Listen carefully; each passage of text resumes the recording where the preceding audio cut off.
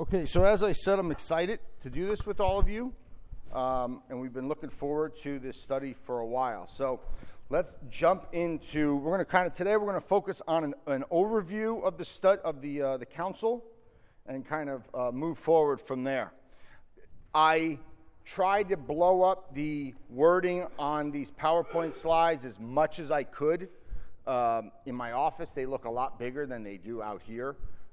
Which is always the case. So today I try to blow some of them up, but I will stand, and this sun is killing me because it's following me. So, okay, so from 1962 to 1965, the bishops of the Catholic Church gathered for what was the 21st Ecumenical Council. So there were 20 other ecumenical councils. Now, ecumenical means the entire gathering of the church. You also have local councils and regional councils in the history of church, but this was the 21st Ecumenical Council. What was given to us by the Council Fathers at the Second Vatican Council established a modern foundation for Roman Catholics' understanding of the church and the renewal that followed. Whenever someone hears the words Vatican II, they automatically think about the changes that happened in the liturgy following the council. However, while these changes are noticeable to many of us, they are not the most important points to come from Vatican II. The council was different than all the councils that had preceded it, because the Catholic Church didn't need to address any major crisis of heresy, as they did at Nicaea, Ephesus, Trent, and many others. Vatican II was called by Pope John the 23rd to address the pastoral needs of the church. However, doctrine was solidified as well. The primary goal of the Second Vatican Council was to help everyday Catholics understand more completely the truths of Jesus Christ and how to live these truths in the modern world. That was the primary goal. Again, everyday Catholics understand more completely the truths of Jesus Christ and how we live these truths in the modern world. Now, again, there was no heresies. That's the big thing about Vatican II. All the other councils, as I said, a lot of them came out of, like with Trent, was the Protestant Reformation. Ephesus was the Nestorian heresy in the 5th century. Nicaea and Constantinople, the Arian heresy. Stuff that rose in the church over those years. The church had to gather, the bishops had to gather and answer those questions. But in this council, there was no particular heresy. In Understanding Vatican II, Part 1, we will read the first 4 promulgated documents and examine exactly what they say to us as Catholics today. We will disperse the many myths and false teachings that were taught to many of us following the council. We will come to a deeper and more complete understanding of Jesus Christ and the Catholic Church. I will be 44 next week. And I am in the same boat than with all of you. Even though a lot of you could be a parent of mine, I'm in the same boat. A lack of understanding of these documents.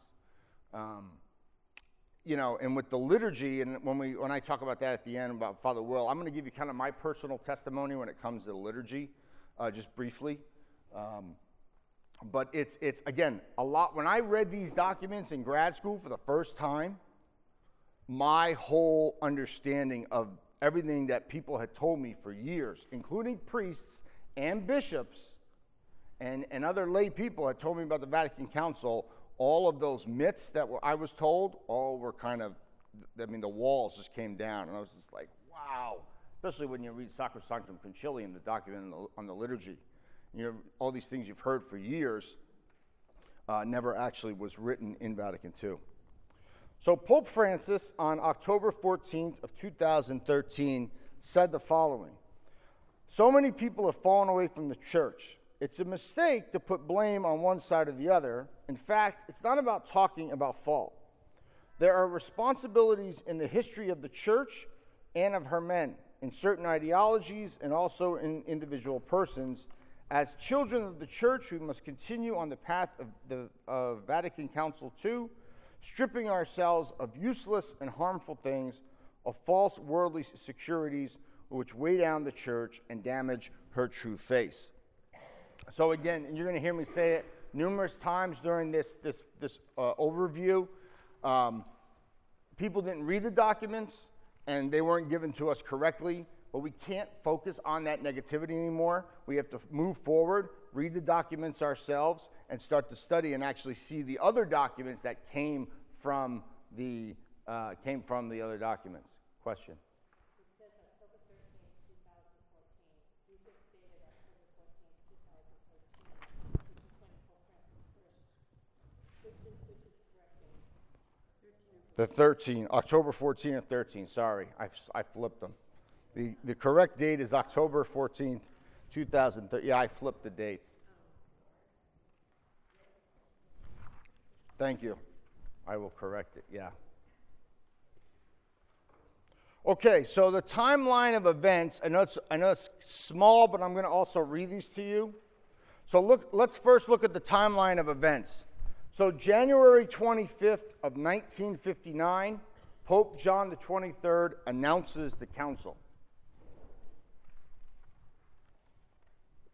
So on your handout, your fill-in is going to be the dates. Pentecost of 1959, a central preparatory commission, known as the CPC, develops 75 schemas, or working documents. You'll hear me mention that term, schemas, throughout this study. Those are the working documents. So at first there were 75 working documents, which were then reduced to 20. The CPC consists of members, consultants, and periti. Periti were theological experts who assisted bishops in creating documents. One of the peritis at Vatican II, you might have heard of him, Father Joseph Ratzinger, a.k.a. Pope Benedict XVI. So he was one of these peritis. A lot of the documents were written by peritis, by these scholastic, most of them were priests, that wrote. So that when the information was gathered by the bishops, members, these consultants, and this happens all throughout the council, when they're meeting in the council and they're having these discussions, they have notes, and then the periti takes those notes and they kind of formulate the document. Then the document goes out to everyone that worked on it, and they make their changes, and then the periti it's a lot of work for the periti. It's very much scholastic work. December 25th of 1961, Pope John the 23rd formally convokes the Second Vatican Council with the Apostolic Constitution Humani Salutis. Some of my Latin phrase, I can pronounce the majority of these documents. There's like two I can't pronounce. Salutis, yeah, Humani Salutis. So he convokes it. All right, so continuing on, October 11th of 1962, the council opens. The first official prayer is Veni Creator Spiritus. Come, Holy Spirit. October 11th to December 8th of 1962 is the first session. Discussion focuses on the schema on the liturgy.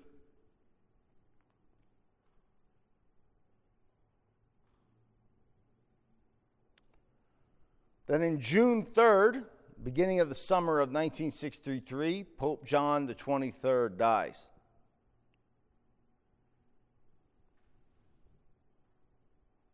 And then 18 days later, Pope Paul VI, June 21st of 1963, Pope Paul VI is then elected.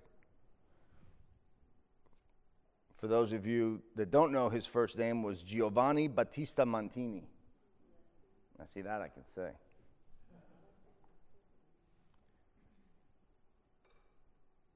And then October 30th of 1963, after a vote by the bishops, the restoration of the diaconate and permanent order is put in place. Now there's other events that are also occurring. It would have taken me 4 or 5, maybe even 6 slides to get through them all. So I'm giving you kind of the meat of it. That's what we want to do, is give you the meat. Yes, ma'am. The deacons. Yeah, so the restoration of deacons came in Vatican II. So those of you that, like Jan, your husband was a deacon. I think there's some people in here, your husbands are studying for the diaconate. So I know your husband. That came back after Vatican II. Okay. And then the last slide, so then we've got September 29th to December 4th of 1963 is the second session. And September 14th to November 14th to November 21st of 1964 is the third session. And then September 14th to December 8th of 1965 is the fourth session. Now, here is something I think that people don't, there's maybe, I'm not saying you, I'm just saying people in general, is that for those 3 years, the bishops just up and left their diocese and went to Rome for 3 years. Well, they went during these weeks, but they didn't go all for 3 straight years. So they have these sessions, okay, in more of the latter part of the year. You notice they all start, at least the second, third, and fourth, and while even the first session starts in October. That was the latest start. They all start in the latter part of the year into the fall. And then December 8th of 1965, the council solemnly closes in St. Peter's Square. So that was the solemnity of the Immaculate Conception. So that's a basic timeline. There are other things that occurred, but for our purpose, this is a good timeline of events. Okay, so you've got 2 key figures in the Second Vatican Council. You've got now Pope St. John the 23rd, Pope John the 23rd. And you've got now Blessed Pope Paul the 6th. So let's focus on John the 23rd first. When John the 23rd called for the council, the Second Vatican Council, the world was shocked at his announcement. The big question was, why? Why now? What's the purpose of this council? Again, there was no heretical, there was no heresy coming from within the church, so the church didn't have to answer any kind of questions. And just to note that, too, as I say it to you, all those early church heresies that happened all throughout the early church, they all came from within the church, not from outside. Arian, Nestorius, all those guys were either bishops or priests. They were Catholic at one point, and then they rebelled and not broke away, but they decided that they had other teachings and knew better than the church. The theme that John the 23rd wanted for the council was promulgated in his opening speech of the council on October 11th of 1962, Gaudet Mater Ecclesiae, Mother Church rejoices.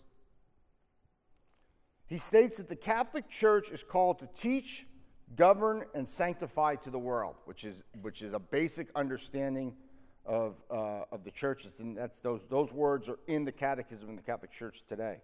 As stated already, there were no crises in doctrine or heresies, as there were in previous councils. There was also no real need for dogmatic definitions. However, what the church needed was to apply the teachings of the church already present and for the future to a different world, a modern world. The question he asked was, what do we need to do to make our faith deeper and more lively? What do we need to do to make our faith deeper and more lively? There was a great need and desire to state doctrine in a relevant way, but without changing what was and has always been taught by the church. Without departing from the truth, the way we presented doctrine needed to be updated but not changed. This is very important. The update, how do we teach it? Not changing the doctrine. How do we present it to the world but still keep the same doctrine that we've taught for close to 2,000 years? That was the focus.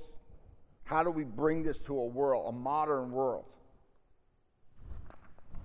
The vision that John the 23rd had for the council included 3 points. First was awareness, that the church is aware of itself. So that's a big, what does the church say about herself is what we'll talk about for 2 weeks in February on Lumen Gentium. We're going to do Lumen Gentium's parts, chapters 1 through 4 and then 5 through 8. That document specifically says, what does the church say about herself? Gaudium et Spes is different. That's what the church says to the world. We'll talk about that again shortly. Renewal. Once we become aware of itself, or the church, we then reform. And then the dialogue is have an open conversation with the world. So because all these documents, they all have this vision, awareness, renewal, and dialogue. We see this in all the council documents. When you're reading them, keep these 3 words. Maybe you have like a little notepad or something, and have these 3 words. Because there's always kind of, what are we saying to the world? How do we say it to the world? Like when we look at 2 weeks from today, we'll look at Inter Mirifica, which is the document on social communications. It's the shortest of the documents. The Council Fathers, and you'll hear me say it in 2 weeks, they had no idea what communications would become 50, 60 years after the council. I mean, at that time, computers filled rooms. Now that's a computer. So, I mean, think about the technology that we have to evangelize. And as much as John Paul II traveled during his papacy, these were kind of just on the cusp of his death. Really? I mean, I forget when the first iPhone came out, but it was probably in the early 2000s. So these ideas, the smartphones, really to have the technology to tweet and to do, all this social communications, all this stuff. Now, social communications isn't just social media; it's TV, radio, all of that stuff that we focus on. Question. In 62 or before 62, was there a feeling within the church? I find that we have and I had a sense of, I had gone through 12 years of Catholic education, and I had no sense of what my faith had to do with my life. Was that a general feeling? And why part of what I Well, that was why it wasn't as if the church had ever changed. It always professed everything. But that's why John the 23rd was, maybe we need to approach this modern world in a different way. But still keeping the same doctrines that we've always maintained for years. Okay? Not changing the teaching on the Eucharist or changing the teaching on the Blessed Virgin Mary. Because when we get to Lumen Gentium, there's a whole chapter on Mary. And think Baltimore Catechism, and it was, I could memorize the questions and the answers, right, but it had no real meaning to me. sure. Well, that was the whole point, is that we wanted to bring meaning to our life. What does it mean? Okay. Pope Paul VI. So after the death of John the 23rd, Pope Paul VI becomes Pope during the council. He essentially picks up where John the 23rd left off and continued on with the Second Vatican Council. There was one major question that had to be answered during the council. How do we go about implementing the teachings of the council once the council has ended? Popes Paul VI and John Paul II, so Pope Paul VI and John Paul II both struggled with this question. Although many wrote documents on how the teachings are to fit into the church today. Benedict and Francis have also done this as well, but there's still that question is how do we implement, I put implanting, that's the wrong word, implement, but how do we implement these documents into the church after the fact? Now, that question, and we'll talk about it at the end because it's on the back sheet of that the back sheet of your handout, is that there were a lot of documents that John Paul II wrote that kind of fed from the Vatican II documents. So like even in the future, for future sessions, probably next year, Father Will is going to talk to you about like the priestly, kind of like the training of priests. He'll talk about the Vatican II document, which we still want you to read, but he's also going to focus on the documents that John Paul II wrote. We'll get to that at the end. So some of the council and others in the church saw this to be a chance to change the church's doctrine, most especially the moral teachings of the church that focused on sexuality and contraception. So there was a contingency within the council, among some of the council fathers, to change these moral teachings, sexuality and contraception. There were some that wanted the all-male priesthood changed as well. What happened was confusion and upheaval, and every parish and every diocese was greatly affected. Many people left the church, and others simply just drifted away. During this time, catechesis was very poor, and many Catholics were never truly learned about their Catholic faith. It wasn't anything the council did or did not do, but it was based on the way the documents were implemented, and more precisely, they were never read. So the big thing too, you have to remember is so there was this underlining agenda for some at the council, change the teachings. Pope Paul VI resisted. That's where we get Humanae Vitae, okay, which is actually its 50th anniversary is this year. And we're hopefully Katrina Zeno might be out here in the fall to give that talk on that important document. That's still a document. Now remember, it's the 60s, so this upheaval, this revolution kind of attitude was permeating all throughout the entire world, and the church wasn't guarded against it. And you still had some that wanted to change these teachings. And again, it takes literally, and I know this is probably hard for some of us to believe, it takes 50 to 60 years for documents to be implemented into the church. It's for them really to take hold and for us to see the fruit that was planted in the council. So that's why we're starting now, years later, you're starting to see the fruit of the council come to fruition right now. And even though we were poorly catechized, on the bright side, the teachings of the Second Vatican Council have started to correctly be implanted by the church in more recent years. So that's what I'm saying. 50 to 60 years now is for starting to see the fruit of what was in the council documents. And then catechesis is much better these days, as this course and this program are the perfect examples of that good fruit. While we still have a long way to go, especially teaching Catholics about the liturgy and how the church properly sees it, things are improving on a daily basis. So we're seeing things in a different way now. Again, programs like this, like Porta Fide, that's exactly when Father Will had the idea, had his vision, sometime in the beginning to middle of 2013. The whole reason was to provide better catechesis for Catholics that did not receive good catechesis when they were younger. And again, we're all kind of in that boat together. So that's the whole point of all of this. All right, let's look at the documents of the Second Vatican Council.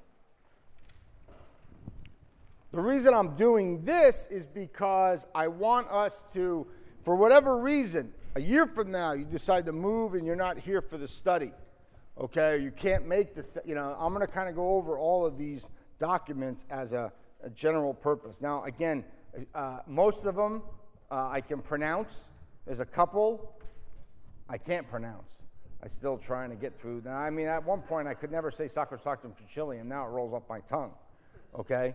So some of them, all right. So these are the four, we're going to talk about the four dogmatic constitutions. Now, we were thinking about, initially when we thought about this study, we were going to try to do all four of the constitutions up front. But once we started looking at the size of them, and Lumen Gentium and Gaudium et Spes are big, I think you all would have ran away and never came back if we had done all four constitutions at one time. It's a lot. There's a lot of information there. So we're going to do them how they were promulgated during the council. So the first one is De Verbum, my favorite of all the documents. It's on the Holy Scriptures. So it's the dogmatic constitution on divine revelation. It defines the Catholic understanding of divine revelation, which is both scripture and tradition. It shows its beginning, the transmission, the various forms, and the importance in the church today. And it was promulgated on November 18th of 1965. It's actually in my car right now. I have my my single version of it. Because you can buy this, the big book, and then there's all these different little single versions. My single version, I think there's maybe 10 lines that aren't highlighted with a yellow highlighter. Because I read it 7 different times in graduate school. And I've read it since then. And you just continue to make notes. And as you study more and more, and as I write more and more on my blog and on the website, there's things that come in my head, so I always just write them and that's another reason why we got these bigger books for you too. The margins are big, so if you want to write notes, if you want to have things in there, the margins are better for you to able to write, because there'll be times where throughout the study we might actually go and read some of the document itself, and maybe you want to put notes in there that we give you. But I love De Verbum. It's awesome. I've written on it, and I'm actually giving a talk about Verbum Domini, which is Benedict's document, which I've done here before in the past for a Saturday morning speaker series. I'm actually giving a talk on Friday to some teachers up at John the 23rd. The next constitution is known as Lumen Gentium. So I give you the abbreviations too, because if you're reading the Catechism and you see DV or LG, you'll say, oh yeah, that's the documents. That's when you start to learn to document the initials for them. This is the dogmatic constitution on the church. The fundamental doctrine of Vatican II explains what the church says about herself, which was the main focus of the entire council. It answers the question, what is the church? Or, how do we understand the nature of the church today?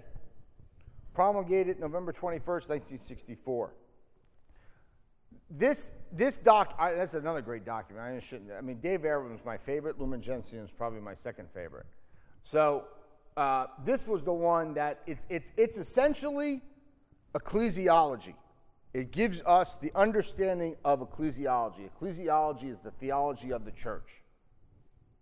It's the study of the church. It is another fantastic document, which we're going to focus on Lumen Gentium as part of this first study. And you'll read it in parts. How does that translate? Light of the world.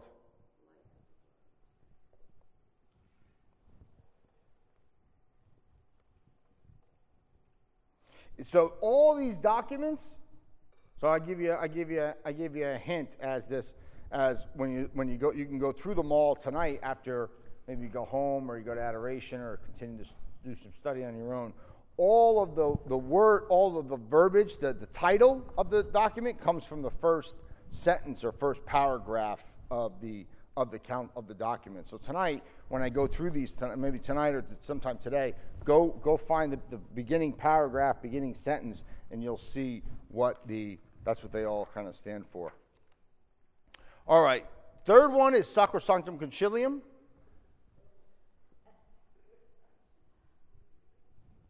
Again, I struggled, I could never say this one. And now it rolls off the tongue like it's nothing.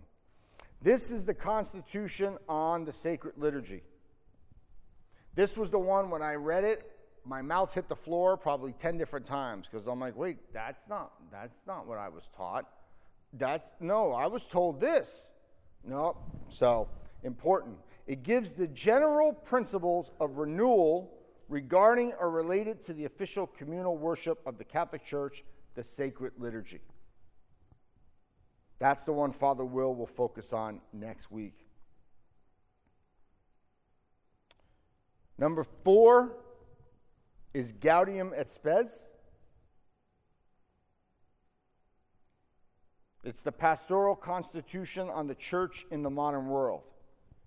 It complements Lumen Gentium, the nature of the church.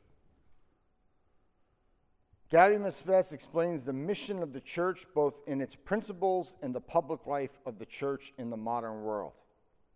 Promulgated December 7th, 1965. Now, we'll talk about it in a few weeks, but Lumen Gentium and Gaudium et Spes were both one big schema. They were one big working document. Eventually, they were split into two because they were so big. Lumen Gentium says, what does the church say about herself? Gaudium et Spes is, what does the church say to the modern world? How do we go out into the world and preach the gospel in this modern world? John Paul II loved this document because he was actually a big part of the document when he was at the council. He quotes this document, I believe, more than any other document of Vatican II in his writings. Now remember, JP2, it has been said that he wrote more than all the popes before him combined. And that includes Leo XIII, who wrote a ton as well in the late 19th century. And a lot of our 20th century popes wrote a lot as well, but he wrote more than everyone. There are some popes out there that didn't write anything. There's some popes that didn't do much, actually. But so JP2 wrote a lot. This document was one that he quoted quite a bit. I give you something that's very, very in the forefront of all of us right now. Our parish, the high school youth evangelization, is called GS24. GS is Gaudium et Spes. So that's where our youth evangelization for the high school kids gets its name, from Gaudium et Spes.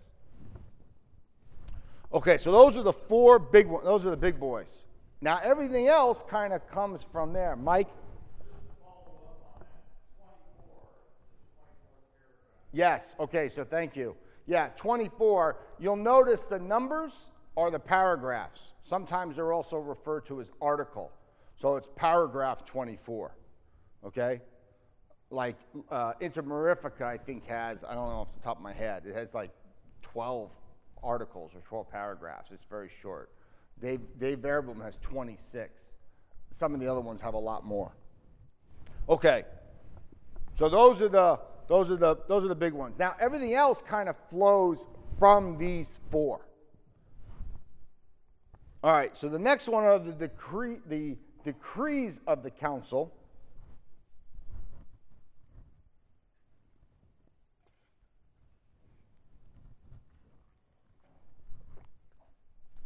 The first one is Orientalumium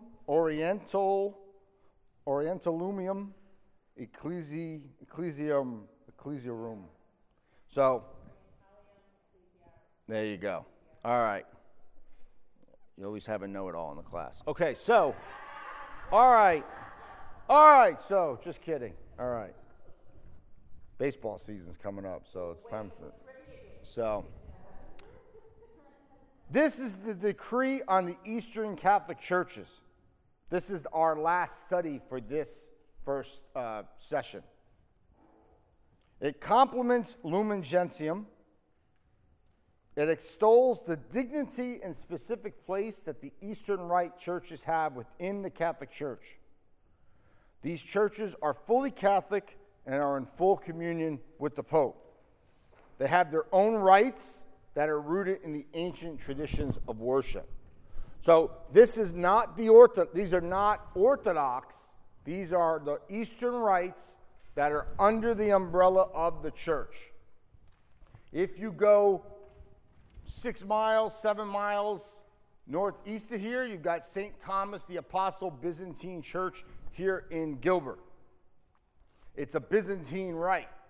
It's part of the Eastern Church, but it's under the umbrella. When you walk in, you see a picture of Pope Francis, just like when you walk into our church, you see a picture of Pope Francis.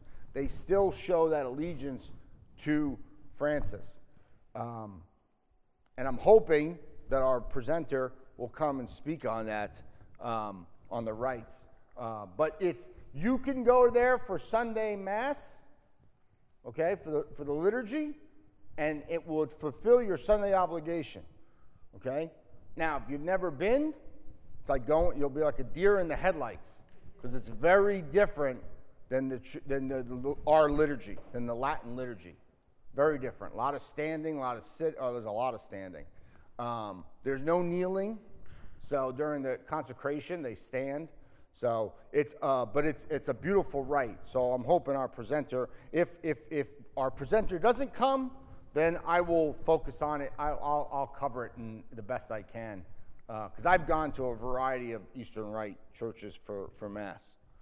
Okay, the next one is the decree on the apostolate of the laity. Apostolicum, and then accusitatum. Citatum, yeah. See, I think that's the only. There's maybe one more I can't fully pronounce. This is the decree on the apostolate of the laity. The first document of its time in any ecumenical council, since it's focused on the role and mission of the laity in the church in the modern world. Now, there's a chapter in Lumen Gentium that focuses on the laity, and then from that chapter, you then have this bigger document. So that's the, and at the end, I think I have it listed. JP2 then also wrote on the laity, which I've given that talk here at the parish as well.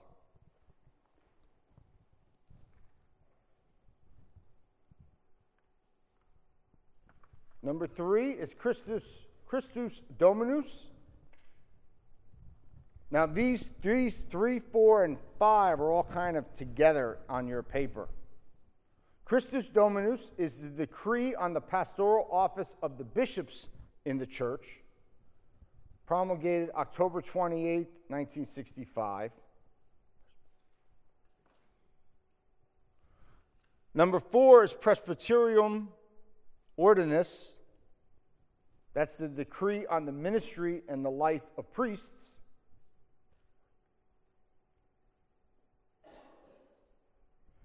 And then number 5 is the Perfectate Caritatis, the decree on the appropriate renewal of religious life, promulgated on October 28, 1965.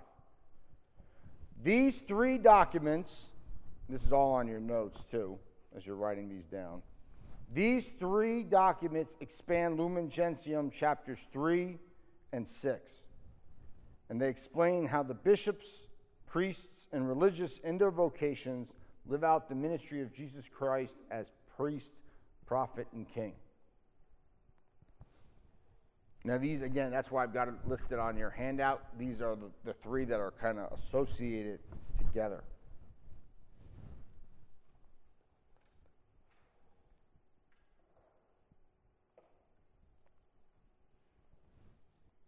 Number 6 is Aptaptum Totius.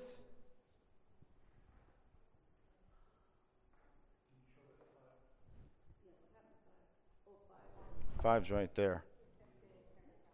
All right, so I'll slow down. So you guys are writing these down. Okay, Aptaptum Totius.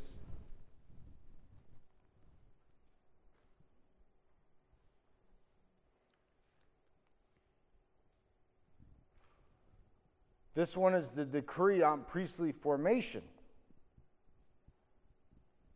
Gives new direction for the effective formation of priests, how seminaries are to be, how to properly train, stresses the importance of spiritual and pastoral formation.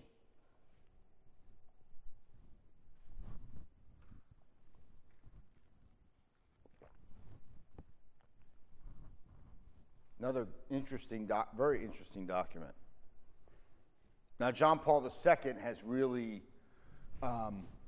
expanded on this. So that council question that Pope Paul VI, how do we implement it, how do we bring it to the world, is really, now we're seeing it in these. So that's the question I think a lot of people don't, well, how do we implement these documents? Well, they're getting implemented now through these other documents that were written after the council by a lot of them by John Paul II. JP2 is a big part of it. Hold questions till, let me get through this slide. Hold questions till I get through this slide. Okay, so number 7 is Agentis Divinitus.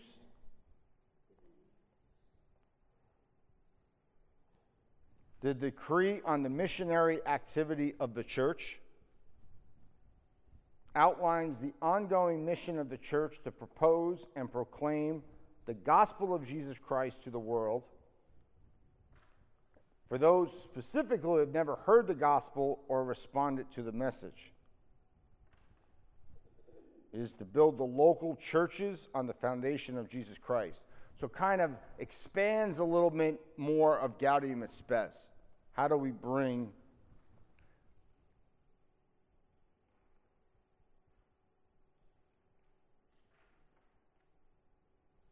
remember, the church always proposes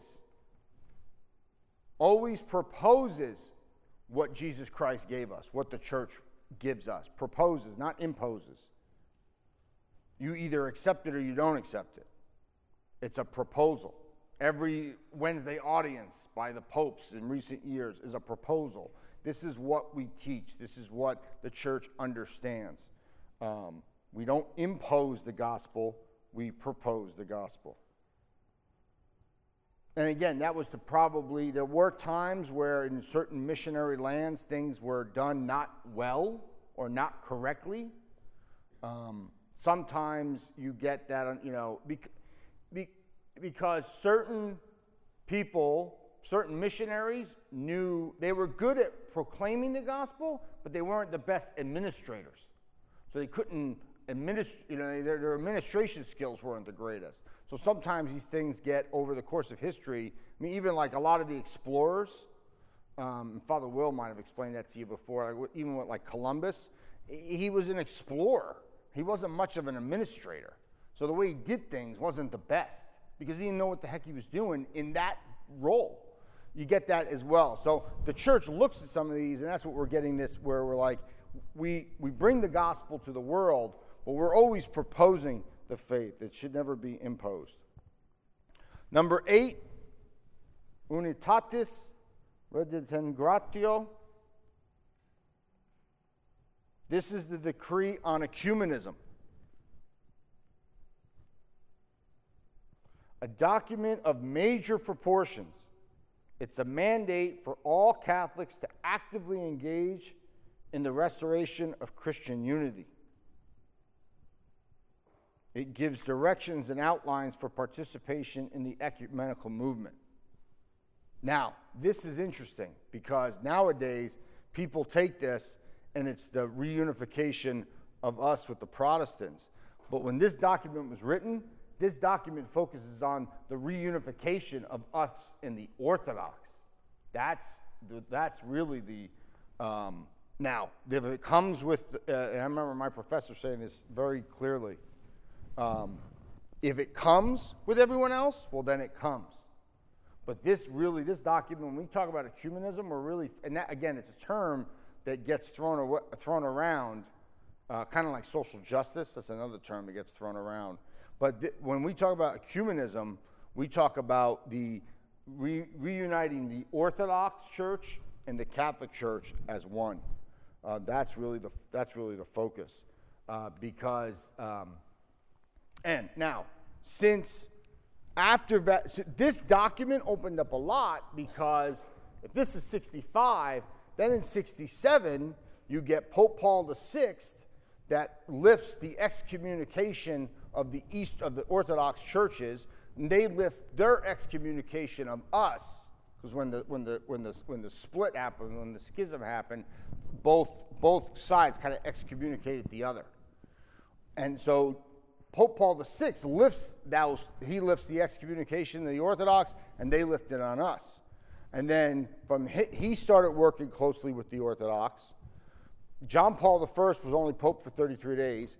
JP2's work and Pope Benedict's work with the Orthodox has led Pope Francis to now be able to go to some of these Orthodox patriarchs and have dialogue with them. So that's really the work that we see.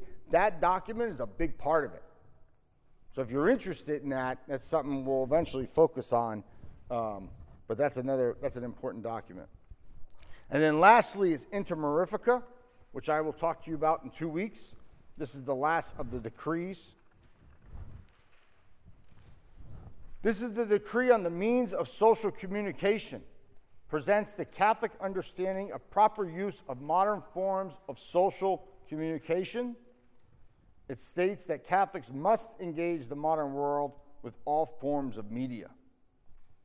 And again, we'll talk about this. It's very, the stuff that we have, the media that we have today, the ability to reach.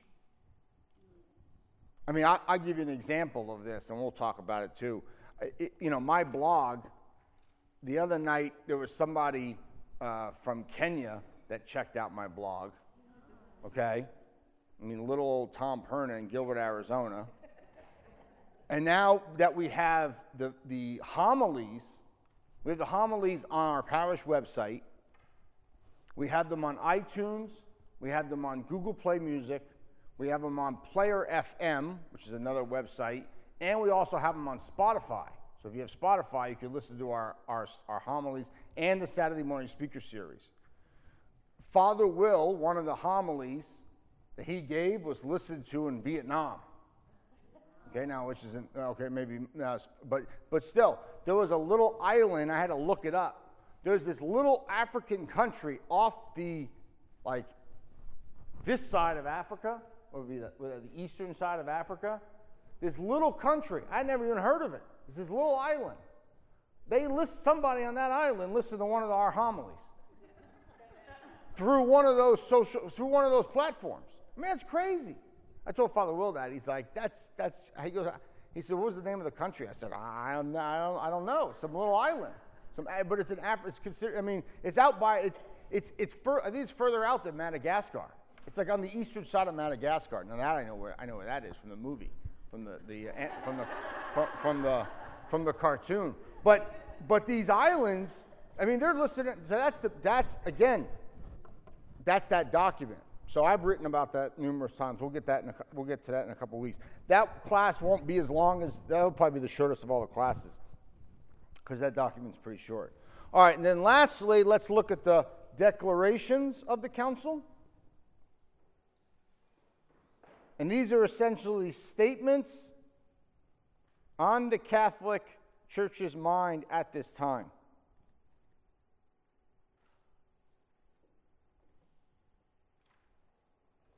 Okay, and there were three. So there's Dignitatis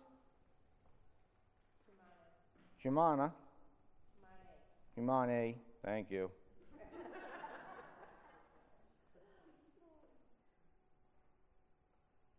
Which is different than Humanae Vitae. Humanae Vitae is Pope Paul VI. Don't confuse these two. This is the Declaration on Religious Liberty. Using both reason and divine revelation, explains the importance of individuals and groups so they can express their religious beliefs and to worship, and it explains the limits of these rights as well. Promulgated December 7th, 1965. This one also, John Paul II has a big hand in this.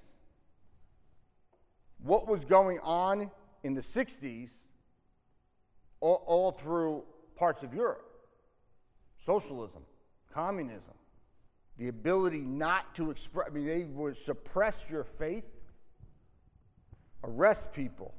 So religious liberty was important for all those bishops coming from the Eastern Bloc, from Poland, Czechoslovakia, Bulgaria, all those countries that were behind the Iron Curtain. All those countries. This document also is important for us today, because as Catholics in the United States, it's getting harder to express your religious liberty. Now, our Supreme Court is following the law and actually, giving us certain rights. But this is an important document. That's why we've had all these 4 Night for Freedoms in the summer, praying for religious liberty. I just wrote an article about it last week on my website about religious liberty. And we're actually going to have one of the Vatican, the February 10th Saturday morning speaker series is actually going to focus on religious liberty and immigration. Nostra Aetate, the Declaration on the Relationship of the Church to Non-Christian Religions.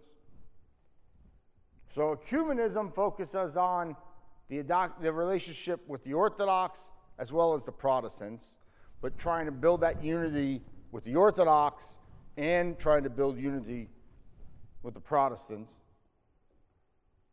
But remember, that main focus is with the Orthodox and the Catholics. This now is on the relationship of non-Christian religions. It explains how the Catholic Church understands non-Christian religions, specifically Judaism, since Christians share in spiritual traditions. So it talks about other non-Christian religions, but the main focus of this document is the Jewish faith, is Judaism. Expresses that Catholics must have respect for these religions because of the truths they do hold. The document says that no discrimination or persecution could come upon these religions, which is something that, especially with Judaism, we've seen Catholics over the centuries attack Jews, and I'm hoping that Jeff will be able to come in and give that talk, give that teaching when we get to that document, because he knows it very well, and he actually spoke about it. What was he here at the beginning of 2017, and he mentions this document. But the popes have always condemned any kind of persecution of the Jews, even going back to the Crusades. The later Crusades, which were really hired swords or hired guns. Not that there were guns yet, but they were kind of like these guys they hired out. They were persecuting Jews, and then during that time, you even get the Pope saying, "Stop attacking Jewish towns." Okay, your fight is not with them; it's with Islam. It's not with them. So that's a document that really focuses. And again, since that document, our relationship with Judaism has changed and has gotten better. Most importantly, because of John Paul II and John Paul II's relationship with Jewish children and Jews growing up. So many of JP2's friends as children were Jewish. Some of his, and they'd come to Rome when he was Pope. So that relationship again is from him. And then the third document is Gravissimum Educationis. Educationis. Oh. The Declaration on Christian Education proclaims that all people have the right to an education. Each Christian to a Christian education. Explains the basic understanding of goals and purposes in education from a Catholic perspective. Gives an account on how parents, the church, school teachers, and civil authorities participate in the role of education.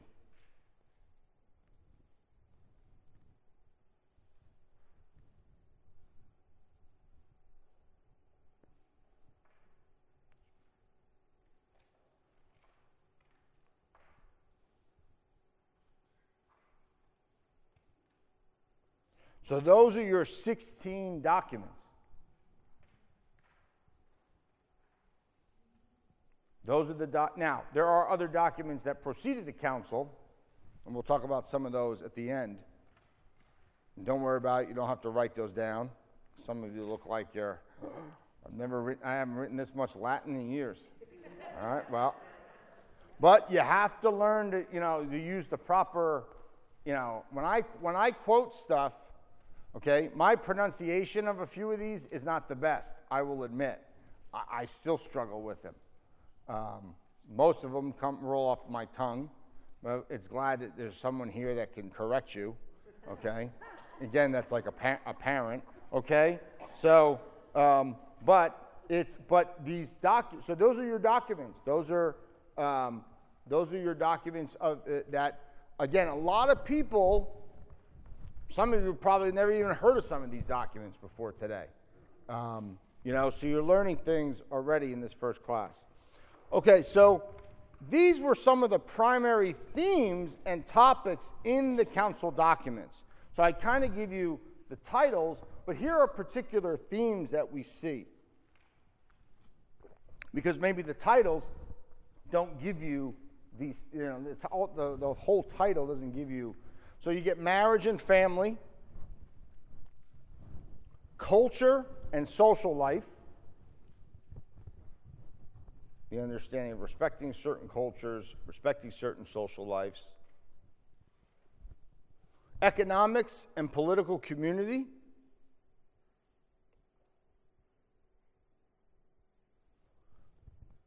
we get like a moral basis of authority.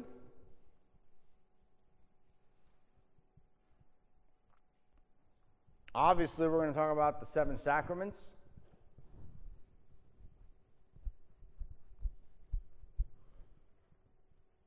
Inter Mirifica brings up media.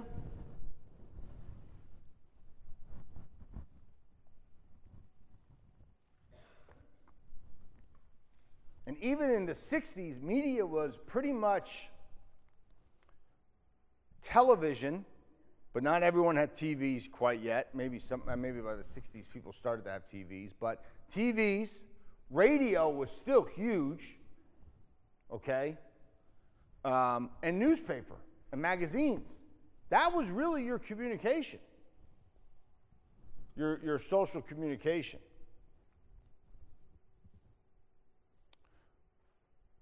So media has exploded since then. We also get the Eastern Rite, Catholic churches, and ecumenism. There's the idea of the office of bishops. What is the bishop's role? What's priestly formation? What does religious formation look like? I'm hoping for that one. That's the one I think we focus on that one next year at this time. I would love, or maybe in the fall, depends on what we do in the fall in the morning. But I'd love to try to get Sister. She's spoken here before. She's the head of the religious office at the diocese. And there's been documents, other documents, and we'll focus on that at the end, that come from these documents that hit these themes. Christian education, the non-Christian religious laity, religious liberty is big. That's a big. That's that last that one of the Nostra Aetate. That's a big document because of. And then missions. That's another one of the themes that you get. That you get people going out to the missions.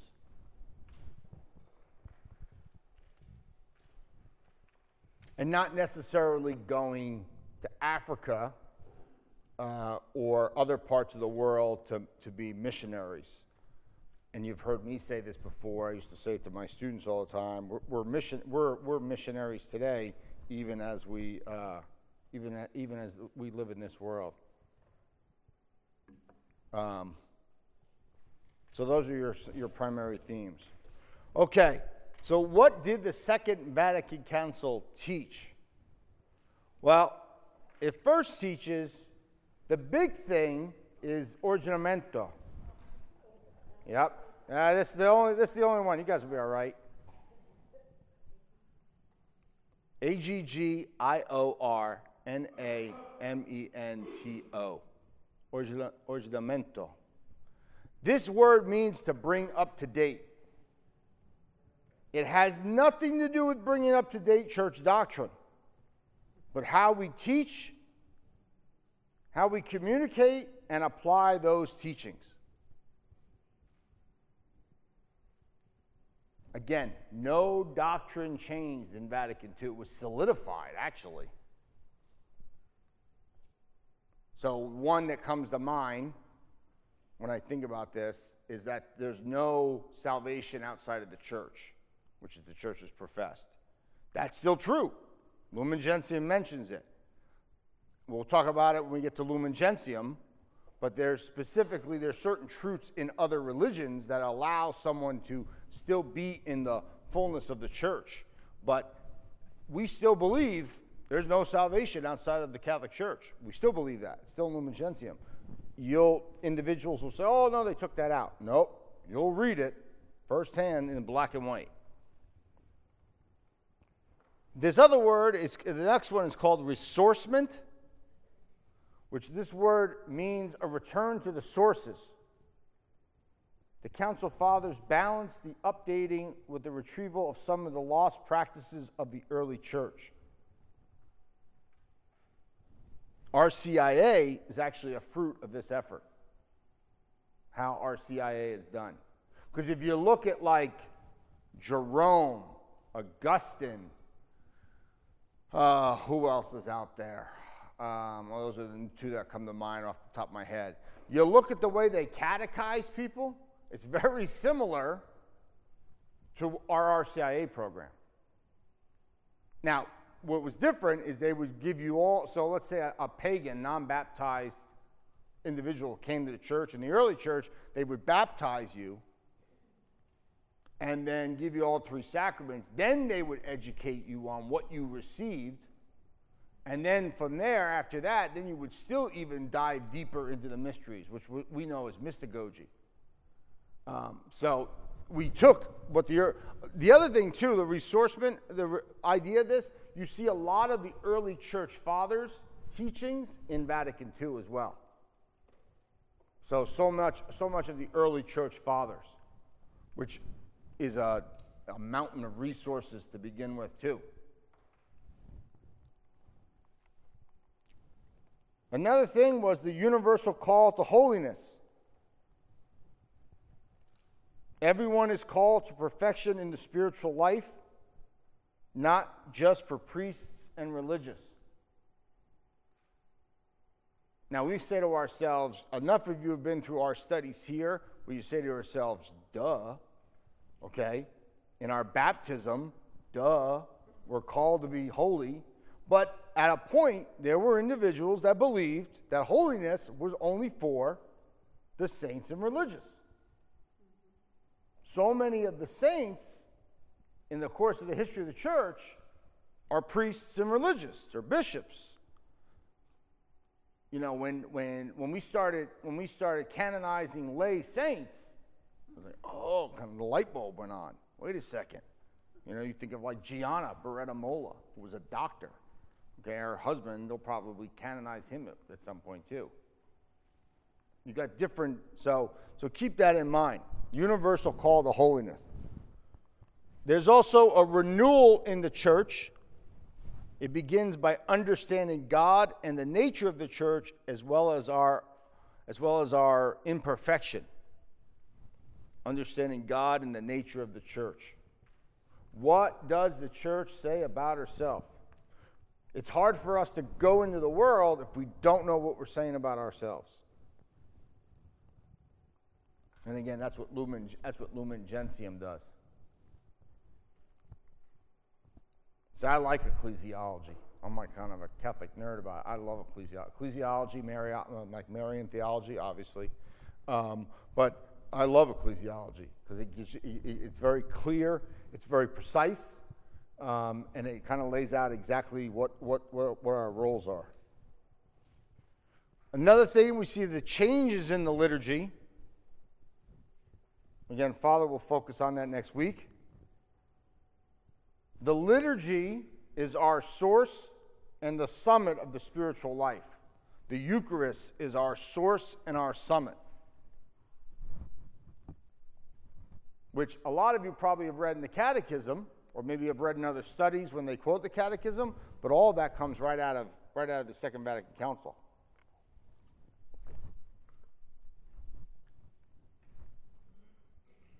So next time you pick up the Catechism, or you go home and pick up the Catechism, and you look at the footnotes, especially if the big green one, or the little white one has them too, but they're harder to see. You need these things. You go through and you start looking at all these titles and all these documents. A lot of them you'll start to see comes from Vatican II. I saw a hand go up somewhere. Right. You said it's the source of the spiritual life, and then you said the Eucharist. Yeah, the Eucharist. I mean, it's the same. I mean, it kind of means because in the liturgy we have the Eucharist. So the Eucharist is the source of the summit as well. Yeah. Yeah. So within the liturgy we have the Eucharist. It's the terminology sometimes when we talk about the liturgy. Liturgy is not just the Mass. It's also our like when we do. Specifically the office of readings. So yeah, I mean that's prayer, but off the idea of when you're that's liturgy as well. Well, when we think liturgy, we automatically go right to Mass. Dialogue with the world. That was one of the one of the points of John the 23rd. When we engage the world and the culture with the truth of Christ, we can help renew both. Even as hostile as it is today. But it's always been hostile. We just see it more often because of these. Because of laptops and computers and tablets and stuff. We see stuff. I mean, the world's it's always been bad. It's been bad since the time of Christ. But, as communication has changed, when stuff happens, this morning I woke up, I think I got up a lot earlier than I usually do, because I think this study was on my mind and I was itching to go because I couldn't wait to get here. But, there's stuff coming on even right now. There's notifications of news, like there was an earthquake in Alaska this morning, big earthquake, 7.9. Okay? Well, years ago, it would take maybe 5, 6, 7 hours sometimes to get to that, or now it happens, it goes on the website, and if you receive notifications from that website, you're receiving it. Also, there was a call for the laity to reform the temporal order. The temporal order is that the church is the servant to mankind. Now the laity assist in this mission to serve people and society.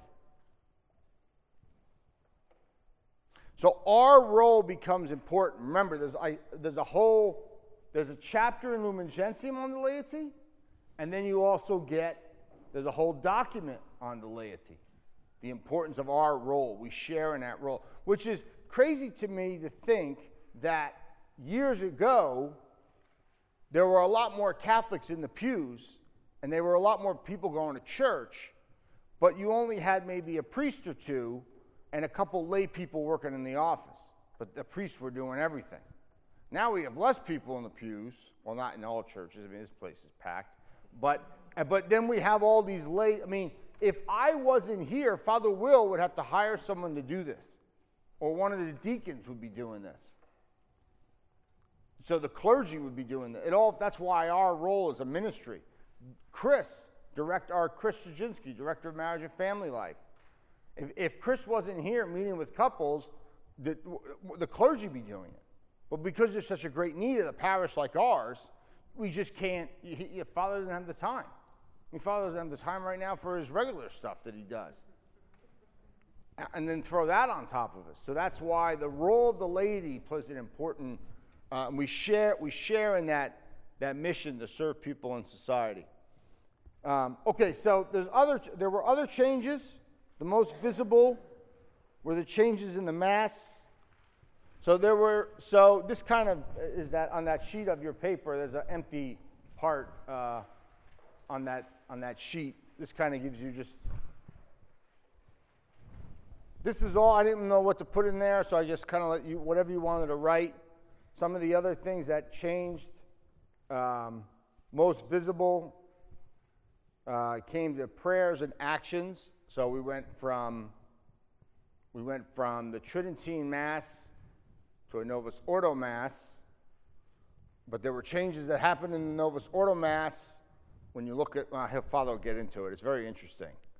Stuff that I had to kind of change my opinion on after being taught incorrectly for years and having my own opinion of what I thought it was. But when the church said to me, this is what it is, I'm like, well, if I'm going to work for the church, I have to be obedient to the church.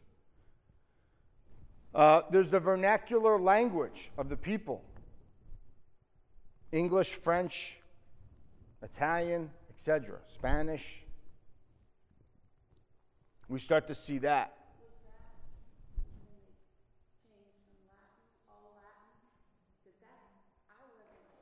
Right. And I heard about it. Yeah. And what I heard was how upset everyone was. Well, now it's interesting. You're going to read in Sacrosanctum Concilium.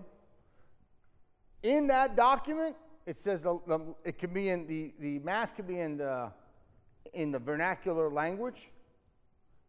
Because it was in the vernacular one time. Father will explain it. Vernacular, then it went to the Latin, now we went back to the vernacular. But what Vatican II specifically states is that most Catholics, or not most Catholics, all Catholics should know the Mass parts in Latin.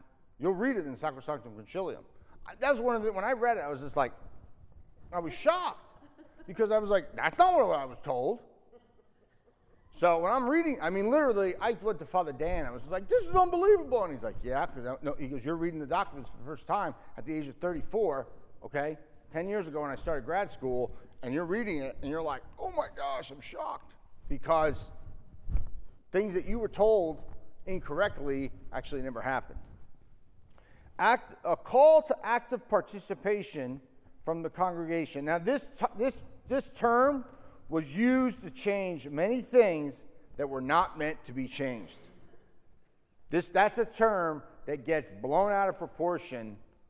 It does not mean, Father will explain, hopefully we'll talk about that next week, but you'll see what it actually with the term, you'll see that term in the document on the liturgy. Catechesis on the liturgy help the lay faithful have a better understanding of the Catholic Mass.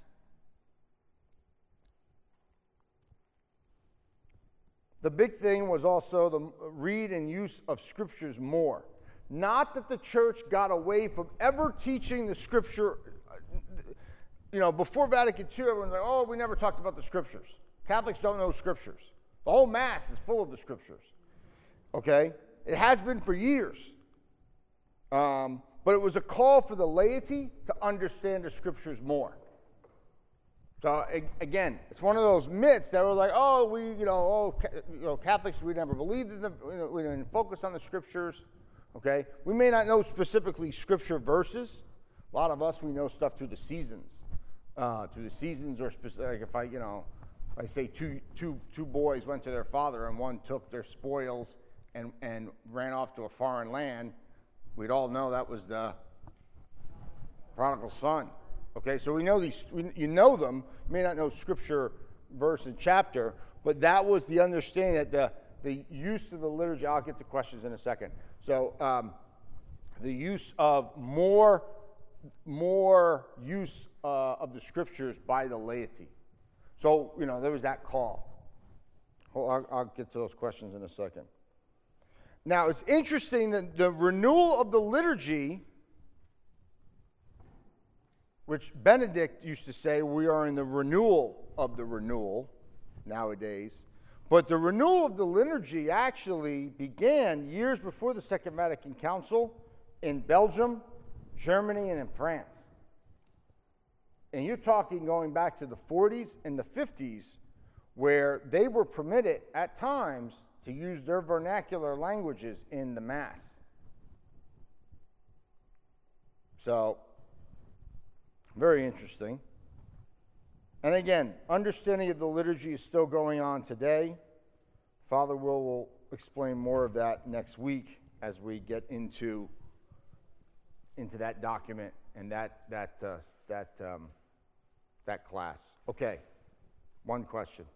Let's make a statement on that more use of the scriptures from the laity. What you're really seeing there is the age and antiquity of the Catholic Church. At this huge portion of time when the Catholic Church was existing, there was no printing press. A lot of people could not read. And so by the time you get to the Protestant Reformation, you've got the printing press. In fact, that's one of the things that helped stir it on. So I can see exactly, because when you go to Europe and see all those cathedrals, and here's the whole stories of Christ's life in these stained glass windows, because these peasants and people, they didn't have a Bible. Right. Who had a Bible? Nobody. I don't even think we can imagine what the faith was, what the religion was way back then, because there probably wasn't a lot of reading. Well, the places that had the scriptures were the churches. The specific parishes and the cathedrals. That's who had them, because they were handwritten. So you had to handwrite them. A lot of them were artistic. They were done by the monks. They were done. So for a long time. So now as you get this in the Vatican II, as we get into this modern world, the understanding of the scriptures becomes more relevant, and reading it more and more. Again, the church never professed that you shouldn't read the scriptures. Never professed that. It's just that people, and again, going back to even the Middle Ages, when you go to, that was why so many of the ancient churches in Europe put the stained glass windows. In art history, it's known as the Bible of the Poor, because you were able to look at the stained glass windows and understand what was going on. Or, and even priests and bishops would use those windows in their homilies to explain stuff to a society that was very illiterate. And it took, so one more. Regarding the reading of the scriptures in the 60s, 50s, it didn't seem like it still goes down that the Mass was scripture or that individuals should read scripture. That didn't come down to the common ordinary person, I don't think, for the most part. The churches didn't teach them to do that. It was almost, I got the feeling that it was, no, you better not read it because you might interpret it wrong. Right. Kind of thing. Well, then that's what happened with all of the Protestants. That's why we have 43,000 versions of it. So, well, I mean, that was your experience. I know people that are your generation that said, I received a great education. So it might have been your particular experience. You can't say it was the universal church's professing that. It might have been wherever you were catechized, that's maybe what their attitude was. But again, I know people in that generation that were well educated. Not that everybody was, but it, and even after Vatican II, the catechesis still wasn't the greatest, because I grew up, doing like finger painting of Jesus. There was never really any good solid catechesis. They would mention things here and there. So, all right, I'll answer some more questions at the end, take some more comments. All right, so the last thing I want to focus on is, and this I just gave to you.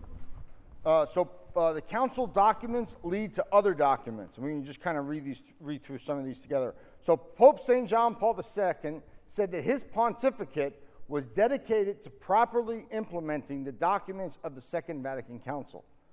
Pope Benedict XVI said his pontificate was an extension of John Paul's, and then Francis said the same about Benedict. Now, you've got these so I give you some of those different subjects. I give you the title of the Vatican II, and then an arrow that points to other. So that first one, Father Will mention those first two, but you got Sacrosanctum Concilium and Musicam Sacrum, okay? That's a Vatican II. That's probably in that book. That other one is probably in the book that you have. Those are the two big documents on the liturgy. Scripture, you've got De Verbum, and then Verbum Domini. Verbum Domini was Pope Benedict's document on the Scriptures. Social communication, you've got Inter Mirifica, but then you have all these different messages from World Communication Days. So the Church establishes these days where it kind of communicates with the world.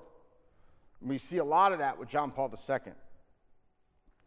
Priestly formation or priestly training. There's the two from Vatican II, and then you've got Pastoris Dabo Vobis, which is I give you pastors, or I give you shepherds. Actually, is how it pronounces, or how it's translated. Ecumenism. So you've got the one from Vatican II, Unitatis, and then John Paul II writes Ut Unum Sint. That specifically focuses on the relationship, that document focused specifically on the relationship with the Orthodox. He's got the famous quote in there that the Church must learn to breathe with her two lungs, the East and the West. You got to learn to breathe with two lungs. The Church has got two of them. Too many Latin Catholics focus on the one lung, and they have a hard time understanding what the second lung is doing. And even in the East, they won't look at the Latin Church. So breathing, that's a famous line in that document. That's the document from JP2. Breathing with two lungs of the Church. You've got the Church, the two from Vatican II, and then you've got JP2's one on evangelization and the mission of the Redeemer, Redemptoris Missio. You've got the laity document from Vatican II. See, this one rolls right off my tongue. Christe Fideli Laici by John Paul II. Christe Fidelis Laici. I've done a talk on that for the Vatican II study. That literally is his document on the laity. So again, when Pope Paul VI talks about how do we implement these into the Church, well, a lot of the implementation of the Second Vatican Council documents are coming through these specific documents. And then you've got Dignitatis Humani, 1998 World Day of Peace message by John Paul II. And that's just one example. JP2 wrote about religious freedom quite a bit. So those are the documents. So these documents, now, what we might do for future studies is we might have you read the document, the Vatican II document, and we'll go through that, but then we might also focus on some of these other documents by JP2 or by Benedict. So you get this implementation of what we see in the Second Vatican Council through a lot of these other documents. So the upcoming weeks are as follows. January 30th, next week, Sacrosanctum Concilium. Make sure you read the documents. That's the whole point of this series. Again, if you don't understand everything completely, it's okay. There are points of these documents sometimes I don't fully understand. There's things that JP2 wrote that I still don't fully understand. It's okay. I've known professors in my undergrad days, which was 20 years ago, that were now they've probably been studying Aristotle for about 40 years. I had a professor in my undergrad that literally said to me, I've been reading Aristotle for 25 years, and there are things that we're going to read this semester I still don't understand. Okay, now it's Aristotle. Okay, but the church, it's continue. Just like your conversion and your growth in the church continues, our understanding of certain teachings of the church continue to grow and deepen. February 6th, I'll be back for Inter Mirifica. February 13th and 20th, we're going to cover Lumen Gentium. And then February 27th is the document on the Eastern churches. Instead of butchering that name again, I'm just going to say the document on the Eastern churches. Tom, can you tell me what pages are the first document? Yeah, let me do that at the end.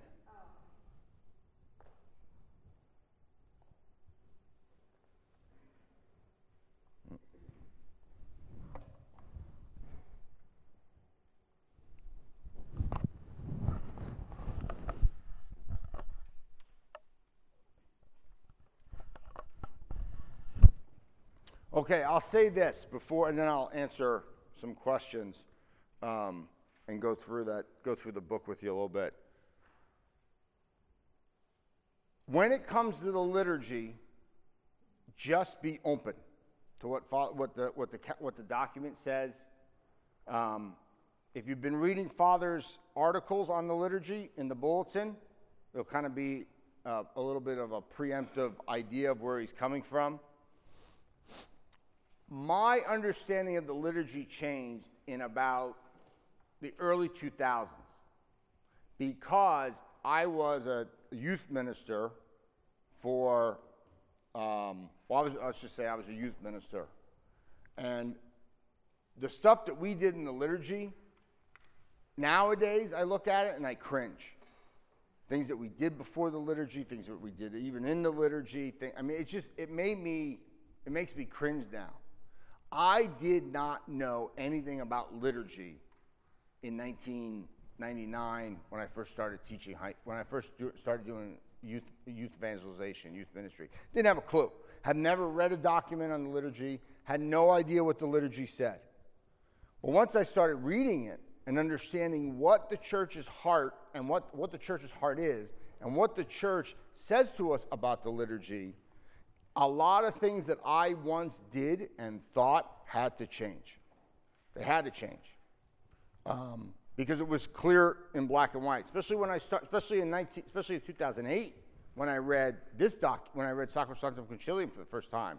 A lot of my misconceptions as a child and as an adult in my early adult life had to change. It may be hard to change, and I know that's a word people don't like, but I knew what I wanted to do with my life, and I had to change it. And I had to understand how the church teaches it, and how it should be, implemented in the parishes. So just keep an open mind when you go into it. I know it's kind of hard, but I'm just going to ask you, before you start reading that document, if you haven't started reading it for next week, pray a little bit before, and just ask the Lord to kind of, be there to help you digest some of it. But it's a fantastic document. So, and then next week, Father Will be with you, and then I will see you all back on February 6th.